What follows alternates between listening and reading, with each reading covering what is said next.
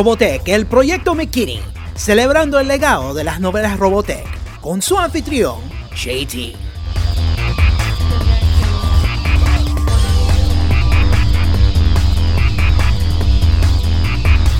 Hola chicos y chicas, les saluda JT para un nuevo episodio de Robotech, el proyecto McKinney, una celebración de las novelas Robotech escritas por Brian Daley y James Luceno, conocidos colectivamente como Jack McKinney en el universo de Robotech. Nuestro sitio oficial www.robotechnovels.com, nuestro correo electrónico robotechnovels@gmail.com. Estamos en iTunes, estamos en Facebook, estamos en Twitter, @RobotechNovels. Para todos esos enlaces vayan a www.robotechnovels.com. Para nuestros nuevos oyentes, un saludo muy cordial. Espero que su estadía sea larga y que le agradezco tomando tiempo de su día o noche para escuchar a este chico loco de Chicago hablar de las novelas de Robotech. A los oyentes que me han seguido desde agosto del 2013, un agradecimiento muy profundo de mi parte. Ha sido una larga ausencia, ha sido más de un año desde un nuevo episodio desde este podcast. Le agradezco su lealtad, agradezco que se han quedado con el show, se han quedado con la página de Facebook, con el sitio de web, y la verdad no hay palabras para describir mi agradecimiento a ustedes. Gracias por quedarse con JT. Siempre ha sido mi intención de regresar al podcast. No me esperaba que me tomara tanto tiempo, pero aquí estoy muy emocionado para continuar este viaje de las novelas de Robotech. Y para nuestros oyentes que nos están escuchando por primera vez, he hecho un episodio de compilación donde básicamente es todo lo que he hecho hasta este punto, antes de este episodio, y voy a poner el enlace de esa compilación en las notas de este episodio nuevo. Y continuamos con el viaje de las novelas de Robotech. Quizás empecemos un poquito atrás. ¿Qué es Robotech, el proyecto McKinney? Como dije al principio, es una celebración de las novelas de Robotech. Como muchos de ustedes ya saben, Robotech es esa serie animada de 85 episodios que, a pesar de 30 años que ha durado, sigue siendo algo emocionante para fans alrededor del mundo. Y en verdad que en Latinoamérica Robotech es algo que es muy especial para sus fans, y es una de esas cosas que no envejece, que lo ves una vez de nuevo y te trae todas las emociones que como cuando por primera vez lo haces. Y en Robotech, el proyecto McKinney, tomamos una parte de la franquicia de Robotech, y esas son las novelas, y recontamos la historia de Robotech a través de esas mismas novelas. Las novelas fueron escritas entre 1987 y 1996 bajo el seudónimo de Jack McKinney. Son dos caballeros que escribieron eso, Brian Daley y James Luceno. Ambos de ellos han estado involucrados profundamente en la franquicia de Star Wars con novelas. Incluso Brian Daley escribió los guiones para la dramatización radial de los capítulos 4, 5 y 6 en los 80 y en los 90. Y escribió los guiones en inglés, y en verdad que fue súper especial porque muchos de los actores originales hicieron hicieron parte de esa dramatización radial, como Mark Hamill, Billy D. Williams, Anthony Daniels como C-3PO, y en verdad es algo muy especial que escuchar. Te lleva a esos tiempos que cuando solo habían 3 películas de Star Wars, y ahora estamos hablando del 7º que va a salir en diciembre de este año. Jim Lucino sigue escribiendo para la franquicia de Star Wars. A él se le ha dado proyectos especiales, yo creo, porque sus más grandes obras han sido las historias de orígenes de algunos de los personajes fuertes del lado impérico, digamos. Escribió Dark Lord, el ascenso de Darth Vader, escribió la novela Darth Plagueis, y ahora su última novela es Tarkin, lo cual es la historia atrás del personaje del almirante Tarkin de episodio 4, la película original de 1977. Lamentablemente, Brian Daley no está con nosotros ya porque él falleció en 1996. Jim, he tenido el gusto de entrevistarlo para otro podcast y es para mí, les puedo decir que fue mi gran momento de mi vida Robotech, que digamos, porque él en verdad con Carl Macek, quien hizo la serie, Jim Lucino, él fue uno de los coautores de las novelas, y la verdad fue las novelas que cementó mi amor hacia Robotech, y aquí estoy, aquí a casi 30 años de su publicación, haciendo este podcast. Y ¿cómo contamos la historia de Robotech a través de las novelas? Bueno, pasamos por cada uno de los libros. Ahorita estamos en el libro 1, y este técnicamente es el 4º episodio, El Secreto, parte 1, sí, es 2 partes, y lo que yo hago es escojo pasajes del libro, los pongo juntos en una lectura con música, con efectos de sonido. Y déjame decirles, como podcaster yo siempre he tenido una regla que yo no escucho el producto final. Cuando yo estoy en proceso de construcción, lo escucho y todo, pero cuando todo está hecho y derecho, no lo escucho. Pero esta vez, en una rara ocasión, me puse a escuchar en el producto terminado con este último bloque de lecturas que hice, con todos los efectos de sonido y la música. Y les digo que estoy bien orgulloso de lo que hice, y espero que les guste. Yo creo que sí les va a gustar, porque en verdad trae recuerdos de lo que es Robotech.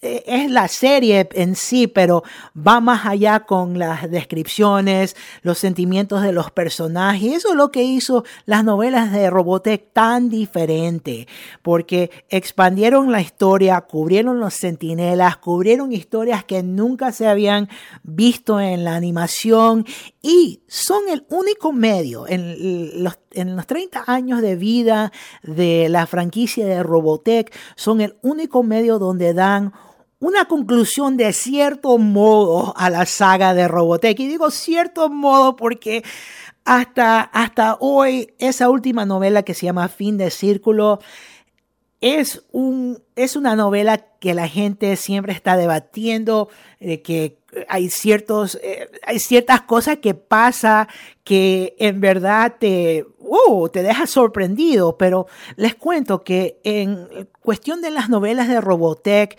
tuvieron la bendición de Carl Macek. Brian y Jim consultaron con él al principio, y básicamente Carl estuvo de acuerdo con los conceptos, digamos, interesantes que se trajo las novelas, y los apoyó a Brian y Jim. Incluso algunas de las cosas en esa última novela, El Fin del Círculo, son ideas de Carl Macek, y Carl Macek, el productor original de Robotech, tampoco ya no está con nosotros, falleció hace 5 años, y un gran agradecimiento a él también, porque sin él no hay Robotech, sin él no hay las novelas de Robotech y yo no estoy aquí haciendo este podcast. Y con el regreso de este podcast, vamos a seguir con las lecturas de las novelas y vamos a seguir con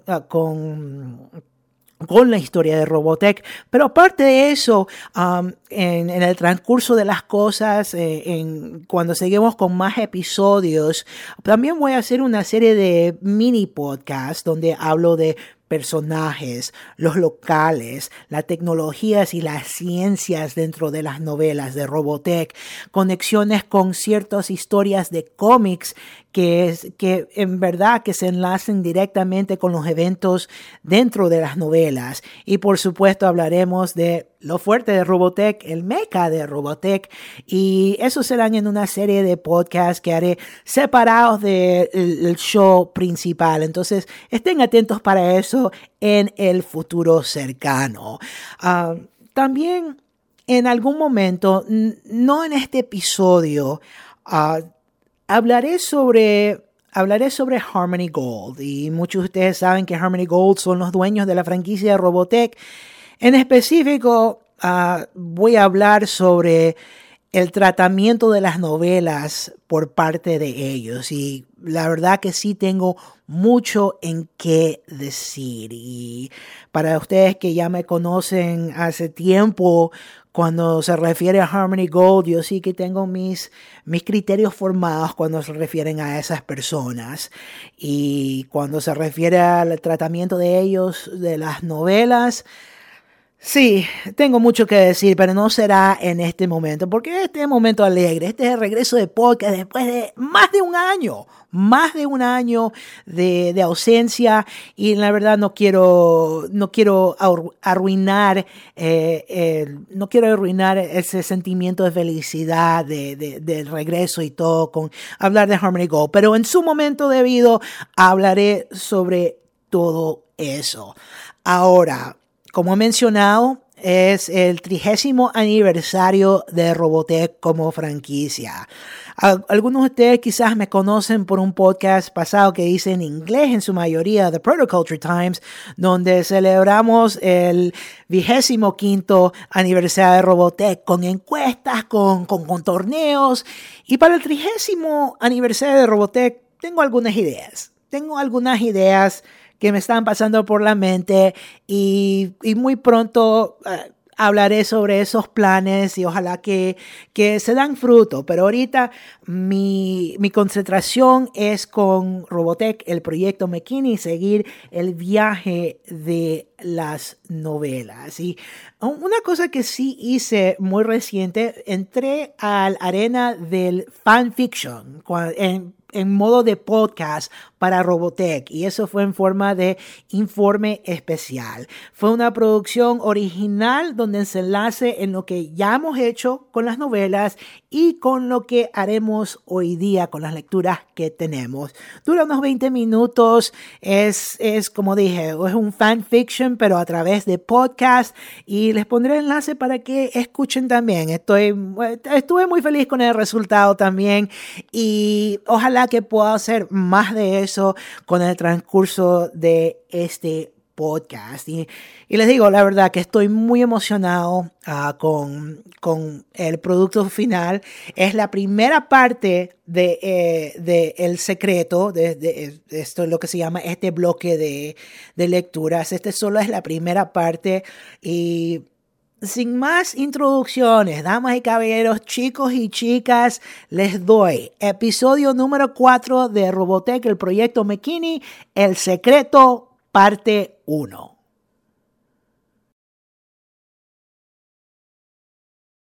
Capítulo 8. Querido diario, el día del lanzamiento fue realmente divertido, aunque Jason estuvo comportándose como un pequeño peste. Conocí un par de muchachos de ensueño, creo que pilotos, un rubio muy alto y un lindo morochito. Voy a volver a salir esta tarde para cantar en el día de campo del centro municipal. Tal vez ellos estén ahí. Yo podría... Oh, creo que algo está sucediendo afuera. Hablamos más tarde. Del diario de Lin Min Mei. El capitán Global ve que con situaciones graves vienen decisiones difíciles. En el puente del SDF-1, Vanessa estudió sus pantallas y le dio a Global un informe conciso. 24 objetos no identificados están descendiendo desde el espacio. Punto previsto de aterrizaje entre 30 a 50 kilómetros al oeste de Isla Macros, señor. Definitivamente no son nuestros. ¿Por qué no los detectamos antes? Cuando los cañones principales dispararon, utilizaron demasiado poder. Vanessa miró al capitán y ajustó sus grandes anteojos de estilo aviador. Nuestros radares no funcionaron. Globo reflexionó sobre eso. Esa primera ola de naves de ataque era solo un señuelo, una estrategia muy ingeniosa. Lisa, llama al escuadrón del teniente comandante Fokker de inmediato. Todavía están trabados en combate con la primera ola de ataque, señor, dijo Lisa al estudiar su despliegue de datos. Dudo que ellos puedan escaparse sin sufrir serias bajas. Entiendo, gracias, Global asintió rígidamente. Las naves no identificadas aterrizaron en el océano a 40 kilómetros al oeste de nosotros, actualizó Vanessa. Parece que se han sumergido, señor. Global ya no podía postergar darle a Lisa la desagradable orden. Llama al Prometheus y ordena a los que manden los helicópteros de reconocimiento. Ya los tengo esperando su luz verde, señor. Estarán en posición en 5 minutos. Lectora de mentes, gruñó Global, aunque había un afecto real en su voz. Sí, señor, dijo Lisa, con las mejillas un poco ruborizadas. Se sintió aliviada solo un momento porque Global no estuviera resentido con ella por anticipársele. Aquellos helicópteros de reconocimiento que corrían a enfrentarse a las nuevas apariciones extraterrestres eran muy capaces a su manera, pero no eran naves Robotech, y eso podría ser muy malo para los tripulantes de los helicópteros. Los 2 helicópteros navales de ataque Barracuda del Prometheus se acercaron cuidadosamente y solo encontraron el mar calmado. Este es el PHP-202, dijo por radio el líder del vuelo. Nos estamos acercando al área del blanco. Percepción de naves enemigas negativa hasta ahora. La respuesta de Lisa llegó después de un estallido de estática. Entendido, PHP-202. Mantengan máxima vigilancia. Se sospecha que los enemigos están sumergidos. Prepárense para desplegar sondas. Su transmisión acababa de terminar cuando el agua azul se revolvió gracias a una, después otra y después media docena más de formas redondeadas. Ellas emergieron derramando agua, enormes y brillantes como el metal, con extrañas salientes, tubos que recordaban a las antiguas minas magnéticas. Los objetos flotantes giraron, alinearon los tubos y apuntaron. Todos a la vez escupieron líneas de brillantez deslumbrante hacia las barracudas. Más y más de las siluetas redondeadas emergieron hacia la superficie y se unieron a la descarga. ¡Nos están disparando! El líder del vuelo apenas dejó escapar. Esto cuando los rayos cruzados encontraron el segundo helicóptero y lo volaron en pedazos. ¡Salgamos de aquí!, gritó el líder. Disparó un misil y se preparó para correr, justo cuando los rayos convergieron en su nave. El helicóptero se convirtió en una bola de fuego. El grito del piloto se interrumpió en el medio de la transmisión. De vuelta en el puente, Lisa reportó inexpresivamente: «Los hemos perdido, señor».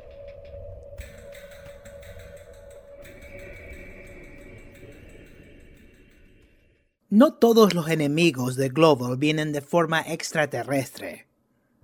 La compuerta se deslizó para abrirse y Russo entró en el puente a las zancadas pitando de su cigarro, aferrando su costoso solapa y aparentando estar al mando. Sin embargo, estaba pálido y transpiraba. Lisa pudo verlo y olerlo. Bajo su exterior simpático, el senador estaba tan asustado que corría el riesgo de desmayarse. «Bien, capitán, qué suerte para nosotros que tuviéramos esta nave terminada a tiempo para pelear con los invasores. ¿Cuándo despegan?» Global también había pensado en la curiosa coincidencia de que los extraterrestres llegaron en este preciso momento. Su conclusión fue que la activación final de la inmensa y misteriosa planta de poder sellada del SDF-1 había atraído de alguna manera a los invasores, pero no tenía tiempo de pensar en eso ahora. En respuesta a la pregunta de Russo, él simplemente masculló. «Ustedes están listos, ¿no es cierto?» Las cejas de Russo se movieron rápidamente. ¿Por qué no despegaron? ¿Qué están esperando? Clavó la mirada en el capitán. Usted debe creer que estoy loco. El labio superior de Global se frunció. No puedo llevar a esta nave a combate con una tripulación de reclutas inexpertos que nunca antes han estado en el espacio. Lo que es más, esta nave ni siquiera ha sido probada todavía. Ni siquiera sabemos si volará. Su compromiso para con su juramento de servicio lo hizo agregar. Si me ordena que levante el SDF-1, obedeceré, pero será contra mi mejor criterio. Claudia y Lisa permanecieron rígidas en sus puestos fingiendo no prestar atención, pero Sammy se dio vuelta hacia Kim y le dijo en voz baja, ¿crees que lo dice de verdad? Creo que lo dice en serio, asintió Kim después de pensarlo un momento. Sammy sacudió la larga melena de cabello color trigo. Vaya, murmuró con un temblor. Yo lo estoy ordenando despegar, capitán, ¿entendió? Estaba diciendo Russo. ¿Qué pasa, Sammy? Kim frunció el ceño. Pensé que querías ir al espacio. Los ojos de Sammy estaban abiertos, asustados. Creo, pero de repente es real. Que sea su responsabilidad entonces, Globo se volvió hacia Russo, porque le aviso, esto podría ser suicidio. Nosotros todavía no tenemos ni la mitad de los sistemas del SDF-1. El labio superior de Russo estaba temblando, pero él se puso tenso. Me suena que usted me está diciendo que no tiene confianza en su tripulación. ¿Es eso lo que me está diciendo Global? Global miró rápidamente a Lisa y a Claudia, quienes volvieron rápidamente a sus obligaciones para evitar que las atraparan observando la discusión. Yo no dije eso. Entonces, ¿qué está diciendo? La Tierra gastó incalculables recursos en esta nave Robotech y no quiero verla destruida sobre el suelo. Senador, no, capitán, no más excusas, despegue. Muy bien, como oficial de alto rango, usted puede tomar ese asiento de más allá. Estaremos en camino en unos momentos. Russo casi se tragó su cigarro. Claudia tuvo que sofocar la risa. ¿Qué? Explotó el senador. No, es decir, tengo muchas cosas que hacer en la Tierra. Ustedes no despeguen hasta que yo haya dejado esta nave, ¿está claro? El terror en su voz era inconfundible. Lo que usted diga, senador. Global mostró una pequeña sonrisa. Russo recobró la calma y se batió en una retirada precipitada. Bueno, chicas, todos dependemos de ustedes, le dijo a la cuadrilla del puente. Por eso no nos defrauden. La compuerta se cerró detrás de él. Global clavó la vista en la compuerta. No estamos listos para el combate. Simplemente no estamos listos.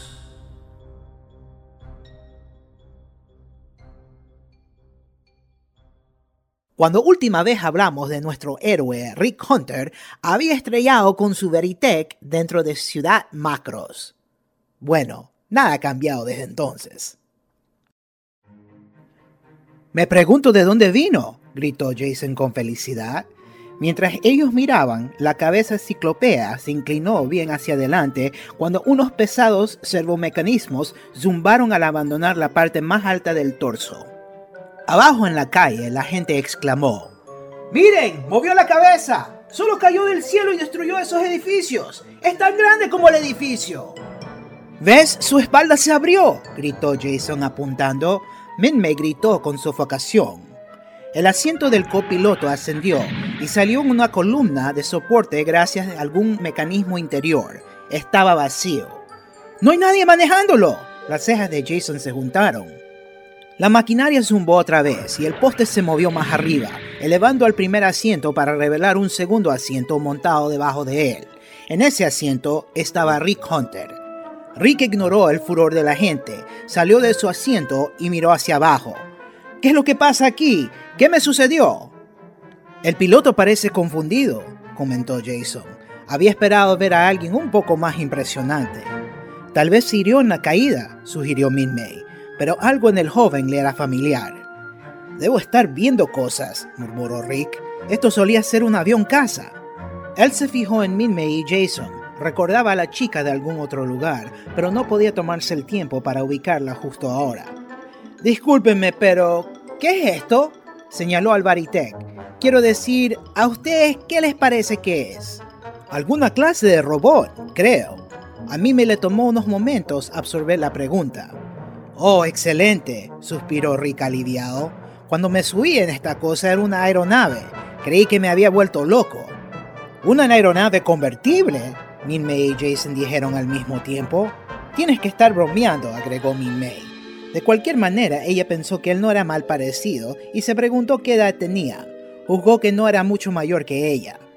Yo estoy tan confundido sobre esto como cualquiera. Estás bromeando, dijo ella. ¿Tú eres el piloto y ni siquiera sabes lo que es? No soy un piloto militar, yo solo soy un aficionado. Satisfecho Roy. Todo es un gran error, se supone que no debo tenerlo. ¡Un espía enemigo!, exclamó Jason. ¿Espía?, gruñó Rick. Mira, esto fue idea del ejército, no mía. Él sacudió la cabeza y bajó la vista hacia el Bataloid. ¡Mira todo el daño! Los helicópteros se estaban acercando desde la distancia y el tráfico se estaba aventurando a salir otra vez. ¿Tendrás que pagar por todo esto?, preguntó Min-Mei. Rick sintió como si su estómago estuviera haciendo saltos mortales. ¿Yo? Espero que no. Un camión estaba tocando su bocina insistentemente junto al pie del Bataloid del tamaño de un automóvil.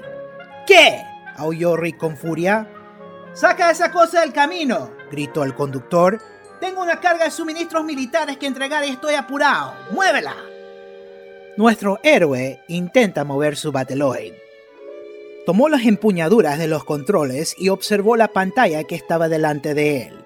Al menos puedo ver dónde voy, si solo pudiera resolver cómo llegar hasta ahí. Pero mientras el Bataloid se ponía en movimiento, preparándose para caminar, él sintió una falta de confianza diferente, algo a lo que no estaba acostumbrado. La máquina parecía querer más de él que un simple apretar botones. El Bataloid levantó su pie para dar un paso, perdió el equilibrio cuando lo levantó muy alto y se tambaleó y casi se cayó de espaldas. La multitud que se había reunido para mirar al Bataloid entró en pánico y comenzó a huir sin rumbo, dando alaridos. Rick aulló con desesperación. Justo cuando la máquina de guerra estaba a punto de estrellarse en los edificios que estaban detrás de ella, los propulsores traseros se encendieron en una rápida e intensa llamarada. El Bataloid se impulsó otra vez hacia un equilibrio precario. Después se desmoronó en la dirección opuesta y se tambaleó hacia el pequeño balcón ubicado sobre el dragón blanco, desde el cual Min-Mei y Jason observaban boquiabiertos. Ambos vieron que no iba a detenerse. Se dieron vuelta y huyeron gritando de miedo justo cuando el Bataloid se estrelló en la pared donde habían estado parados, derrumbando esa porción completa del edificio. Quedó tumbado como un borracho desmayado al otro lado del bar. Min-Mei tosió, escupió yeso y revisó a Jason, al que había escudado bajo ella cuando cayó. «Por favor, dime que estás bien». «Lo estoy», dijo Jason alegremente. «¿Están los dos bien ahí adentro?» La voz de Rick llegó por el sistema de altoparlantes del Bataloid. «Sí», gritó Min-Mei. En la cabina, Rick inclinó hacia atrás su casco para limpiar su frente. Gracias a Dios. Él no podría soportar la idea de herir a un espectador inocente. Además, la chica era muy linda.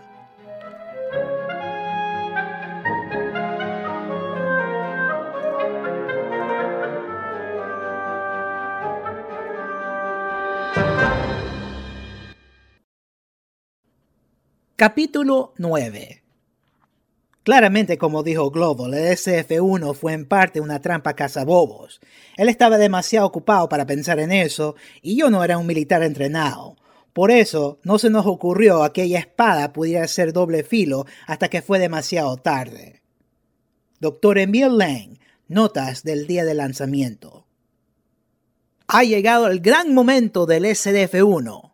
Bueno, casi. Los informes llegaban de toda la nave y los mensajes iban a todos sus rincones. Ya no era cuestión de esperar una revisión perfecta. La fortaleza dimensional se iba. Ya. Transmisión de prioridad 1 es el cuartel general, Capitán Global, anunció Vanessa. Armadura 1 completó los procedimientos de rescate y ahora está partiendo para unirse con Armadura 10 en punto de encuentro Charlie. Gracias, Vanessa, Global gruñó en reconocimiento y agregó. Claudia, revisa la caldera refleja y ve si ya hemos recobrado toda la potencia. Claudia estudió su equipamiento, escuchó un breve mensaje del intercomunicador y dijo, ¿lista la condición en el poder de la caldera, señor? Una vez más, Global se preguntó sobre aquellos poderosos, enigmáticos y sin precedentes motores enormes. Poder reflejo era un término que utilizaba Lang. Inclusive, sus asistentes más cercanos se rascaban la cabeza cuando Lang garabateaba ecuaciones y trataba de explicar por qué lo llamaba así y lo que él pensaba que sucedía dentro del planta de poder. Eso no importaba. Todo lo que Global quería de su nave era que funcionara, que fuera digna de la batalla sin importar el tiempo que le tome. Unos cuantos días, quizás. O un día, solo denme un día. Muy bien, antigravedad, máximo empuje. A la orden, señor, entonó Kim. Máximo empuje. El colosal volumen del SDF-1 tembló y de alguna forma estuvo vivo debajo de ellos. La cuadrilla del puente atravesó por cuentas regresivas y revisiones individuales, con sus voces superponiéndose a los de los intercomunicadores. Después, la voz de Claudia sonó a través de la nave y sobre la isla Macros, clara como la de un ángel. 10, 9, 8. Cientos de miles de pensamientos, temores y plegarias flotaron sobre la isla, con casi una fuerza tangible en ellos. 2, 1. A toda potencia, ordenó Global, activen el sistema de control de la antigravedad. Toda la ciudad vibró levemente cuando los cientos de miles de toneladas del SDF-1 elevaron de los gigantescos bloques de la quilla de la nave. Su exclusivo sistema de absorción se ajustó al aligeramiento repentino. La nave se elevó suavemente y arrojó su estupenda sombra sobre la isla. El giroscopio está nivelado, señor, Lisa informó concisamente. Bien hecho. Global se acomodó en su asiento y deseó que ese fuera un buen presagio. Apenas había terminado de decir esto cuando un estremecimiento corrió a través de la gran nave. Pudo ver por debajo que la cubierta superior de vuelo realmente temblaba. El SDF-1 se sacudió, después se inclinó violentamente hacia babor e hizo que la gente perdiera pie. Hubo un montón de alaridos y el intercomunicador se convirtió en mezcolanza. ¿Qué diablos está sucediendo?, tronó Global, sujetándose de los brazos de su silla para evitar que lo arrojaran del otro lado del compartimiento. Arreglen la orientación de la inclinación inmediatamente. Debe ser el giroscopio, dijo Claudia, luchando para permanecer en su estación. ¡No! ¡Miren! Lisa estaba apuntando hacia la cubierta superior de vuelo. Habían aparecido combaduras como domos volcánicos que se empujaban hacia arriba contra la armadura más dura jamás desarrollada. El desgarro del metal sonó a través del SDF-1 como el grito de muerte de los dinosaurios. Las convexidades de la armadura se abrieron como frutas maduras y le cedieron el paso a unos complejos cilindros de avanzados sistemas de diseño. Los cilindros, cada uno del tamaño de un vagón cisterna, se elevaron majestuosamente en el aire y arrastraron cables eléctricos y segmentos de marcos de soporte. ¡Las cápsulas de gravedad se están escapando! ¿Qué cosa? Global se lanzó detrás de Lisa para verlo por sí mismo. ¡Oh no! Se están separando de la nave en vez de elevarla. En todos lados era lo mismo. La física del desastre era inflexible. Docenas de cápsulas de gravedad se liberaron y continuaron con su ascenso como se les habían encargado, abriéndose paso a través de cualquier estructura que estuviera en su trayectoria. O poniéndolo en otras palabras, la gravedad convencional estaba arrastrando hacia abajo al SDF-1 alrededor de ellos.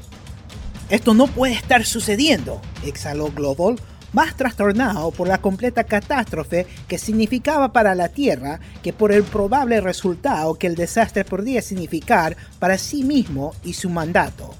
«La nave está perdiendo altitud, capitán», gritó Lisa. «Por favor», gimió Global, «dime que estoy soñando esto».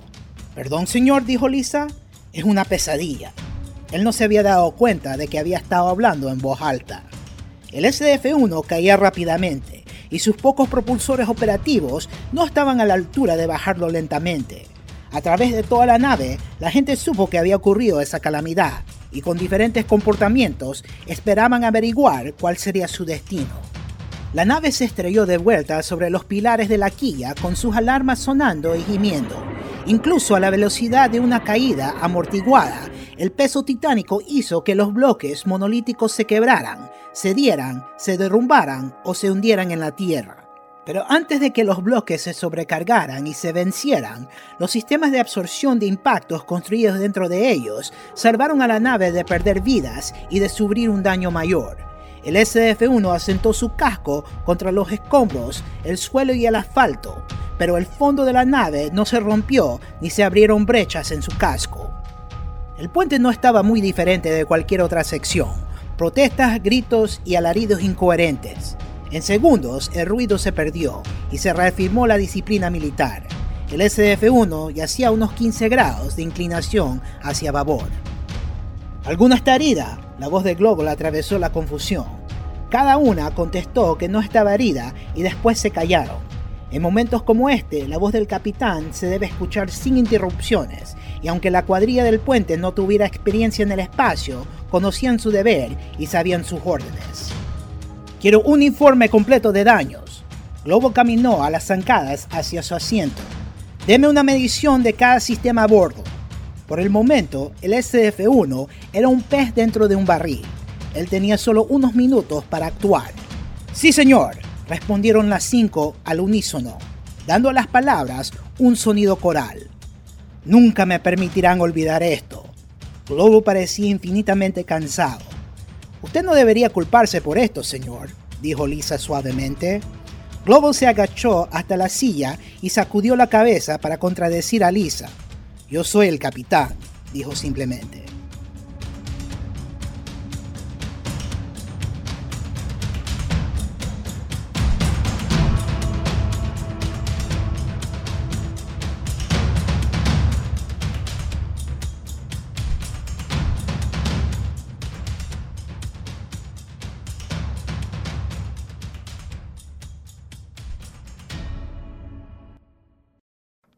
Global y el SDF-1 no son los únicos que tienen problemas. Rick se agarró de los controles desesperadamente. Por lo menos tenía que tratar de evitar que este loco desenfrentado de metal hiciera más daño al restaurante. El Batoloid se sacudió al tratar de encontrar su equilibrio. Rick trató lo más que pudo, pero parecía que no podía hacer nada bien. Otra vez fue como si la máquina estuviera esperando que él hiciera algo más que solo manipular los controles. El Batoloid dio un paso tembloroso y sus piernas se enredaron en los cables. Giró torpemente y cayó de espaldas hacia el otro lado de la calle, estrellando su espalda contra un edificio vacío que había sufrido serios daños por el bombardeo enemigo. Se hundió haciendo crujir al edificio, hasta que terminó con su espalda reposando a medio camino de la calle y los talones enterrados en el pavimento. Cuando Rick estuvo seguro de que la máquina por el momento estaba estable, se limpió la frente otra vez. ¿Por qué a mí? ¿Cómo es que estas cosas no le suceden a otras personas?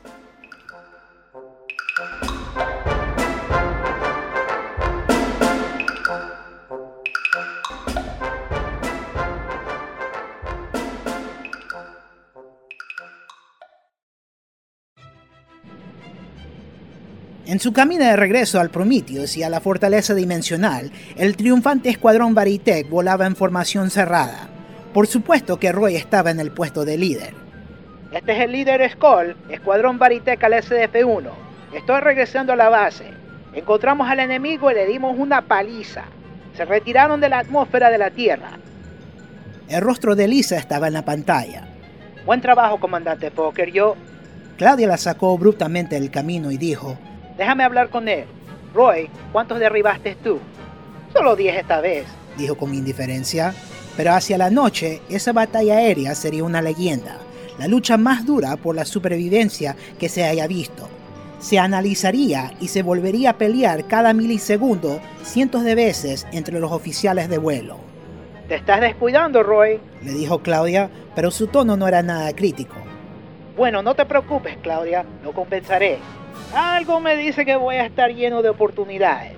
¿Tienen alguna noticia del BT-102? ¿Ese caso de la sección 8? Lisa volvió a la pantalla. Aterrizó en Ciudad Macros como Batoloid y está haciendo más daño que los invasores. Gracias, Lisa. Roy se rió. ¿Quién es? No está registrado como piloto de cazas. No te preocupes, yo lo conozco. Bueno, seguro que necesita ayuda. Lisa frunció el ceño. Mejor voy a revisarlo. Roy cambió a la red táctica. Este es el líder Skull al grupo. Ustedes, muchachos, diríjanse de vuelta al Prometheus. Tengo que ocuparme de algunas cosas en la ciudad. Capitán Kramer, llévalos a casa. Sí lo haré, jefe. Roy se abrió de la formación e incrementando el alcance de las alas para más altas velocidades, cayó al plomo hacia la ciudad Macross. Debía haberlo pensado mejor antes de dejarlo solo, murmuró. La gente en las calles divisó a la aeronave que se acercaba. La insignia de la calavera era bien conocida, pero el día de hoy las cosas tenían una forma de ser inesperadamente peligrosa y nadie intentó arriesgarse más. Todo el mundo corrió a cubrirse otra vez. Para descender, Roy cambió su nave a modo guardián, la configuración de águila mecánica que permitía un mayor control en los ajustados ámbitos de una calle de ciudad. Se asentó sobre el brillo azul de los propulsores de sus pies y acunaba su arma en el brazo derecho. En un segundo, la nave de Roy se había metamorfoseado a Batelloid. Su estructura de hombros le daba la apariencia de tener una gran fuerza bruta, como un jugador de fútbol americano. Rick tuvo ganas de frotarse los ojos. Yo debo estar soñando esto. No lo creo. Ese avión también se convirtió en robot, aulló Jason, acurrucado con Min-Mei detrás de una cornisa caída. Sorprendente, murmuró Min-Mei.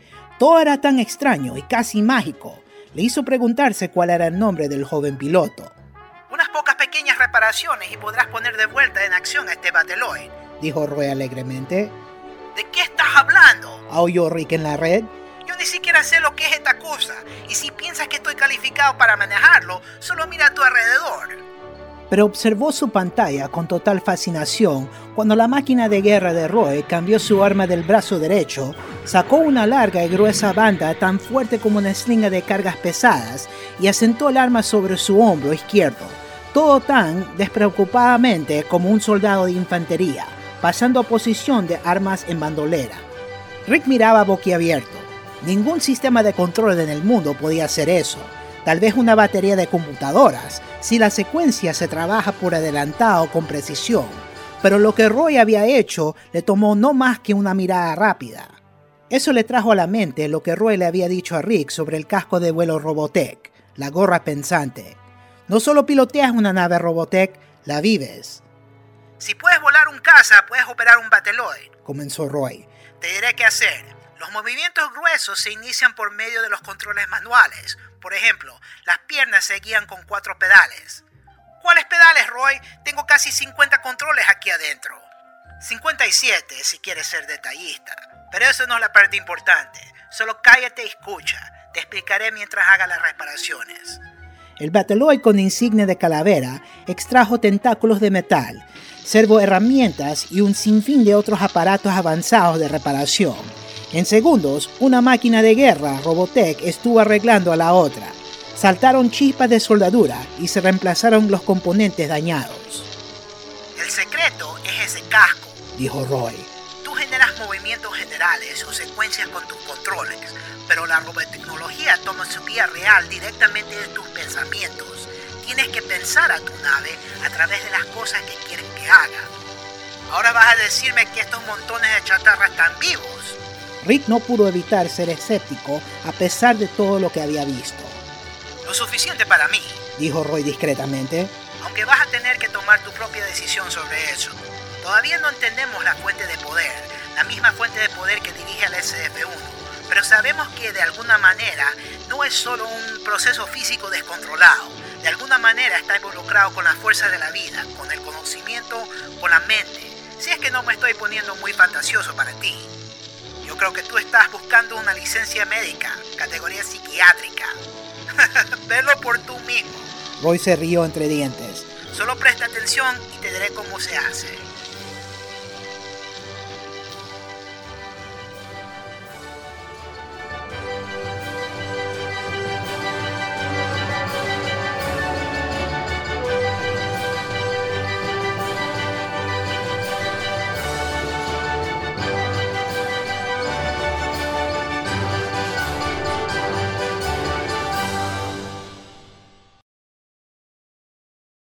Capítulo 10. Cuando se pone a prueba una nueva aeronave o se determina el máximo rendimiento, a los pilotos les gusta hablar de empujar el sobre. Están hablando de un modelo bidimensional. El fondo es la altitud cero, el suelo. La izquierda es la velocidad cero.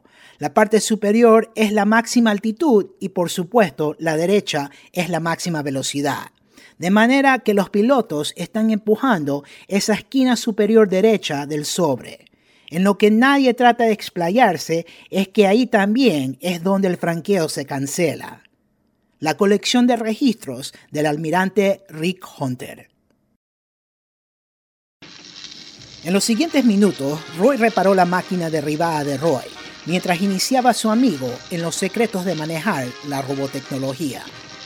Estos bateloides están clasificados como ultra secretos, concluyó cuando la máquina hacía su última reconexión. Y en esto vas a tener que confiar en mí. Hay una razón por ello. Todo el equipo de reparación se retrajo ingeniosamente dentro del enorme cuerpo del bateloide de la calavera. Ya, eso debería bastar, dijo Roy. Ahora conecta la energía y aprieta esos pedales lentamente como te dije. Rick lo hizo y pensó su recorrido a través de la maniobra como Roy le había instruido. Enfocó el ojo de su mente en el acto de ponerse de pie. Algo en el otro extremo de los receptores del casco sintió y entendió. El bateloide de adornos rojos de Rick Hunter se levantó cuidadosamente, poniéndose de pie para permanecer hombro a hombro con el de Roy. Eso es todo, dijo Roy. ¿Ves qué fácil es? Más que fácil, era la exaltación. Se sentía como si hubiera un retroalimentación, un mecanismo de reciprocidad en el sistema de control. Rick se sintió como si fuera el bateloide, de varios pisos de alto, indestructible, armado con las armas más avanzadas que había desarrollado la raza humana, con un poder de vuelo que realmente hacía que el Mockingbird pareciera primitivo, y con puños herrados en metal capaces de abrirse camino a través de una montaña pequeña. Mareado por la sensación, Rick tomó un profundo respiro. Eso es, lo estimuló Roy. ¿Ves qué fácil es? Vaya, aprendes rápido, ¿no es cierto? Dijo una voz en los receptores externos del bateloide desde el nivel de la calle. Rick bajó la vista hacia Min-May y Jason. Automáticamente guió a la máquina Robotech para que se inclinara hacia la chica. Gracias. Una voz desde la distancia, la de la tía Lina de Min-May, gritó: Min-May, Jason, vamos. Hasta luego. Min-May saludó a Rick con la mano. Nos están evacuando. Ella trotó con Jason a horcajadas, moviendo sus largas y esbeltas piernas con una gracia inconsciente.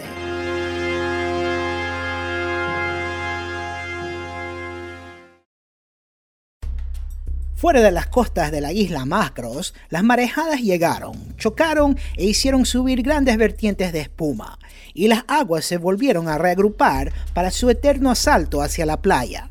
Pero el siguiente oleaje trajo una clase diferente de asalto. Los Battlepods Centraedi se lanzaron directamente fuera del agua sobre sus propulsores, versiones de Scout y de oficiales, y los modelos estándar configurados para transportar una variedad de equipamiento y armas pesadas. Su diseño bípedo, con las piernas articuladas hacia atrás, se parecía al de un avestruz. Ellos aterrizaron en la costa y comenzaron a avanzar a largos saltos como unos canguros monstruosos, balanceando los sensores en busca de información y las armas listas para la matanza. Se organizaron en formación de batalla y cubrieron kilómetros en segundos. Pronto se asomaron sobre una serranía y bajaron la vista hacia Ciudad Macross. El informe estaba llegando al puesto de mando de Britai. Los Battlepod y las naves de reconocimiento han aterrizado, comandante. Estamos listos para atacar. Los ojos saltones de pupilas inquisidoras de Exedor giraron para mirar a su señor. Britai se inclinó hacia un receptor de comunicaciones. Atención a todo el personal de artillería.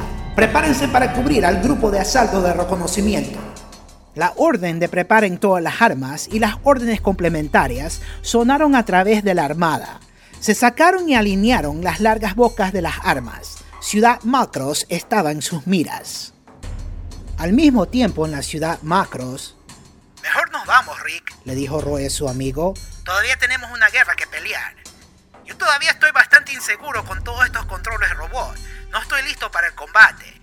Robot no, Robotech, corrigió Roy automáticamente. Mira, empuja el control marcado G y cambiaremos a configuración guardián. ¿Qué diablos es un guardián?, murmuró Rick mientras cumplía. Aquí va.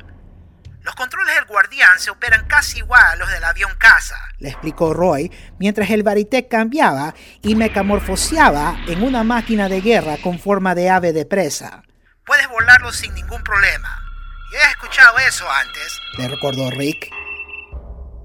Britai estudió los modelos computarizados de la misión.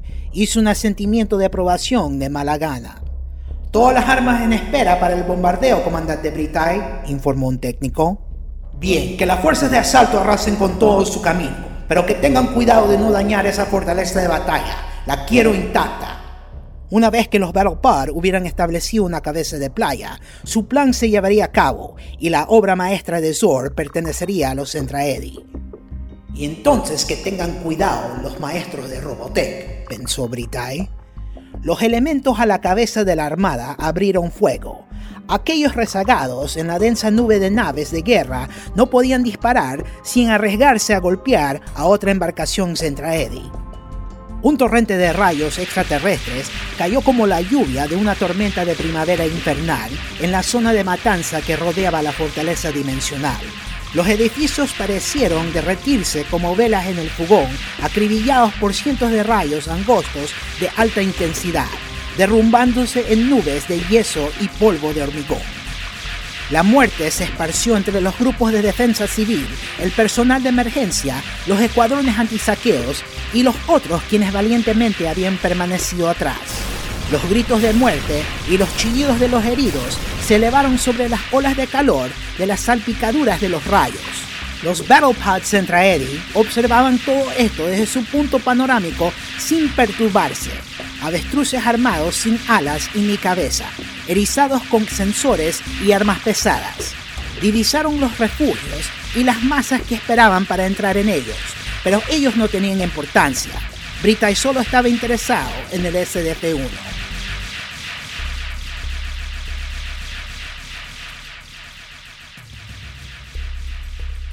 Al mismo tiempo, en las calles de Ciudad Macros, ¡están invadiendo la ciudad!, aulló Rick desde la cabina de su guardián.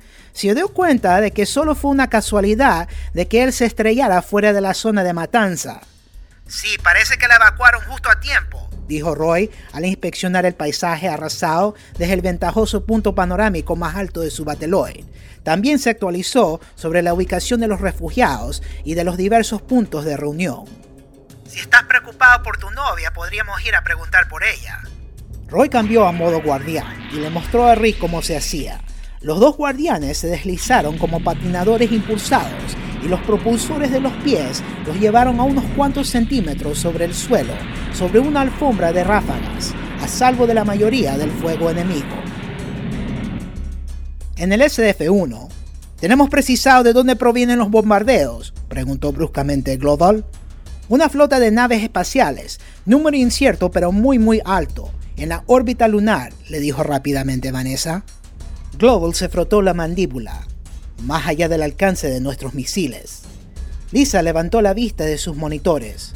Capitán, se está acercando una fuerza de asalto desde el este, distancia de 13 kilómetros. Era su trabajo y su derecho, así que agregó, necesitaremos apoyo aéreo, señor. Pídelo. Global hizo un rápido asentimiento que sacudió un poco su birrete. Los Battle Pods Zentraedi saltaron desde los acantilados que rodeaban la ciudad y comenzaron su rápido asalto. Se movían con la máxima velocidad y precisión de la robotecnología avanzada, brincando ágilmente y deslizándose rápidamente al nivel de piso sobre los propulsores de sus pies. En las afueras de la ciudad abrieron las puertas de las armas y las cubiertas de los bastidores de los misiles y después abrieron fuego. Los misiles dejaron estelas abrasadoras en forma de tirabuzón que convergían hacia el SDF-1. Los rayos láseres discontinuos golpearon de forma intermitente a los blancos de ocasión. La descarga inicial se encontró con defensas fuertes. Los técnicos de SM, contramedidas electrónicas, bloquearon a la mayoría de los misiles o los interceptaron los contramisiles. A los rayos también los rechazó la superficie altamente refractaria del SDF-1, o fallaron al no darle más que calor a la armadura de la gran nave a ese alcance y en aquellas condiciones atmosféricas. Aún así, la situación estaba a punto de ponerse horrenda si Global no podía cambiar las ecuaciones tácticas.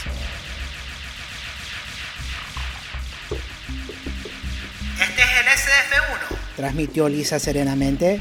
Atención a todos los elementos de asalto. Estamos bajo ataque y necesitamos asistencia inmediata. Varitech entrantes cambian a modo Bateloid. Las redes estáticas estaban en silencio y la situación parecía desesperada. Lisa consideró el hecho de que a pesar de todas las creencias a las que ella se había adherido, tal vez los humanos no estaban destinados a dominar la Tierra. Justo en ese momento, Global jugó su carta. Los Varitech se abatían con suprema confianza a través de un cielo atestado con las explosiones esféricas de los misiles, evadiendo las intensas erupciones de la artillería que los rodeaban. Más BT se unieron a la formación que estaba al frente y en segundos eso fue una reunión de águilas vengadoras.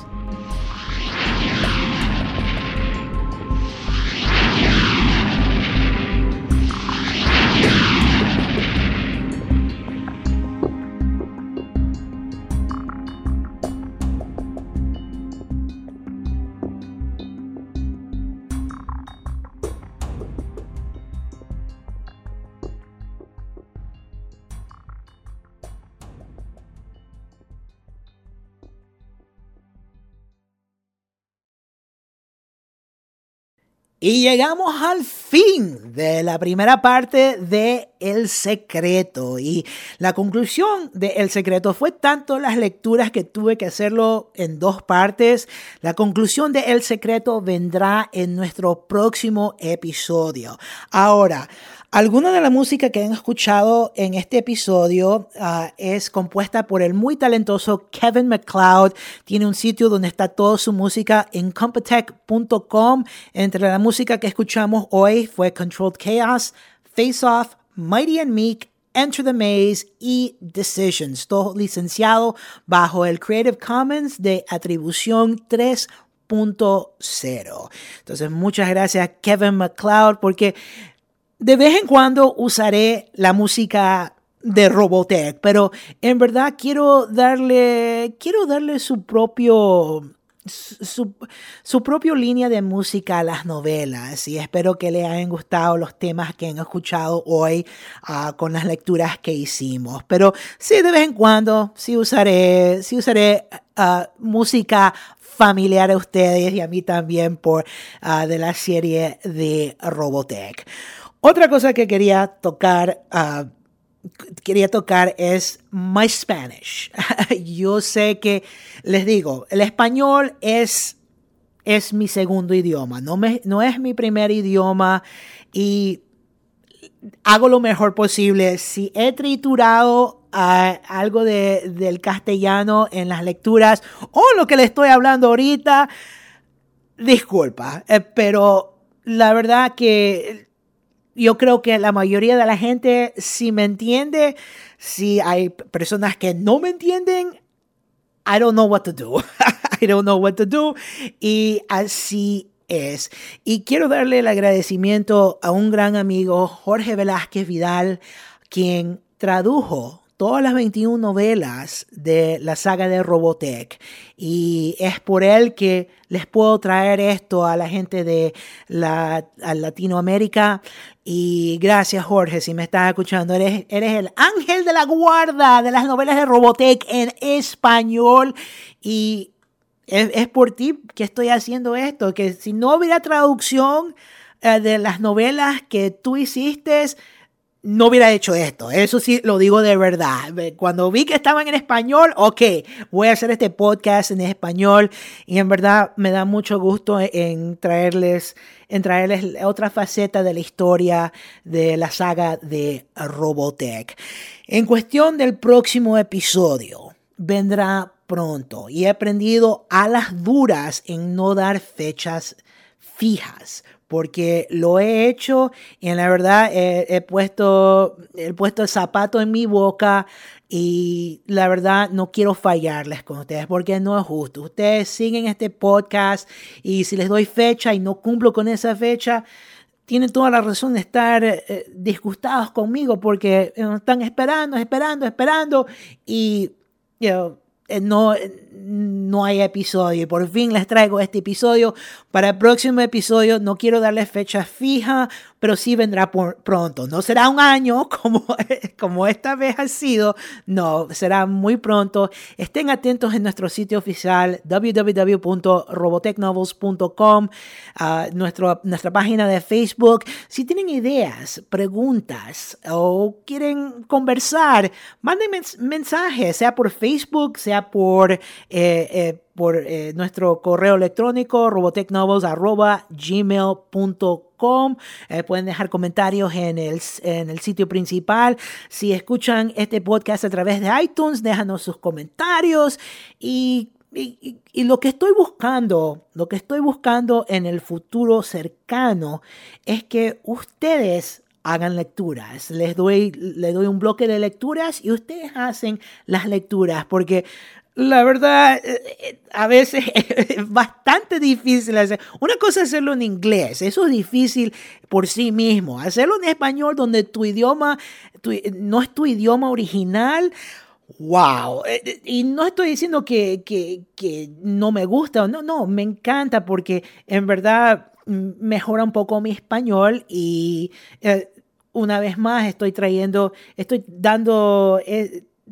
la belleza de esas novelas de Robotech que se escribieron a la gente de habla hispana. Entonces, una vez más, gracias a todos ustedes. Si han llegado a este punto del podcast, les agradezco mucho de corazón y sigamos adelante. Y les dejo con esto.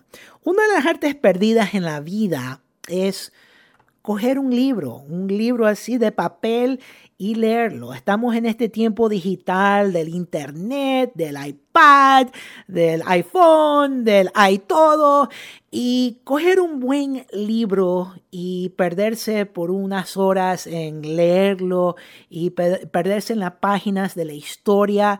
Muchos dicen que es un arte perdido, entonces quiero apoyar eso en la gente. Cógense un buen libro.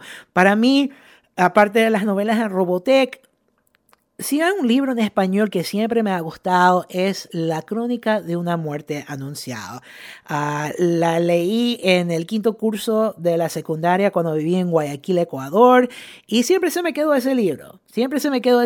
Me encantó, uno de los verdaderos clásicos cuando se refiere a libros en español para mí. Entonces, mi consejo a ustedes, de vez en cuando, agárrense un libro, tírense en la cama y pónganse a leer, porque la verdad es, cuando te pierdes en un libro, te olvidas de todas las cosas, especialmente las cosas malas en el mundo, y en verdad a veces te pones de mejor genio. Pero ya he hablado mucho.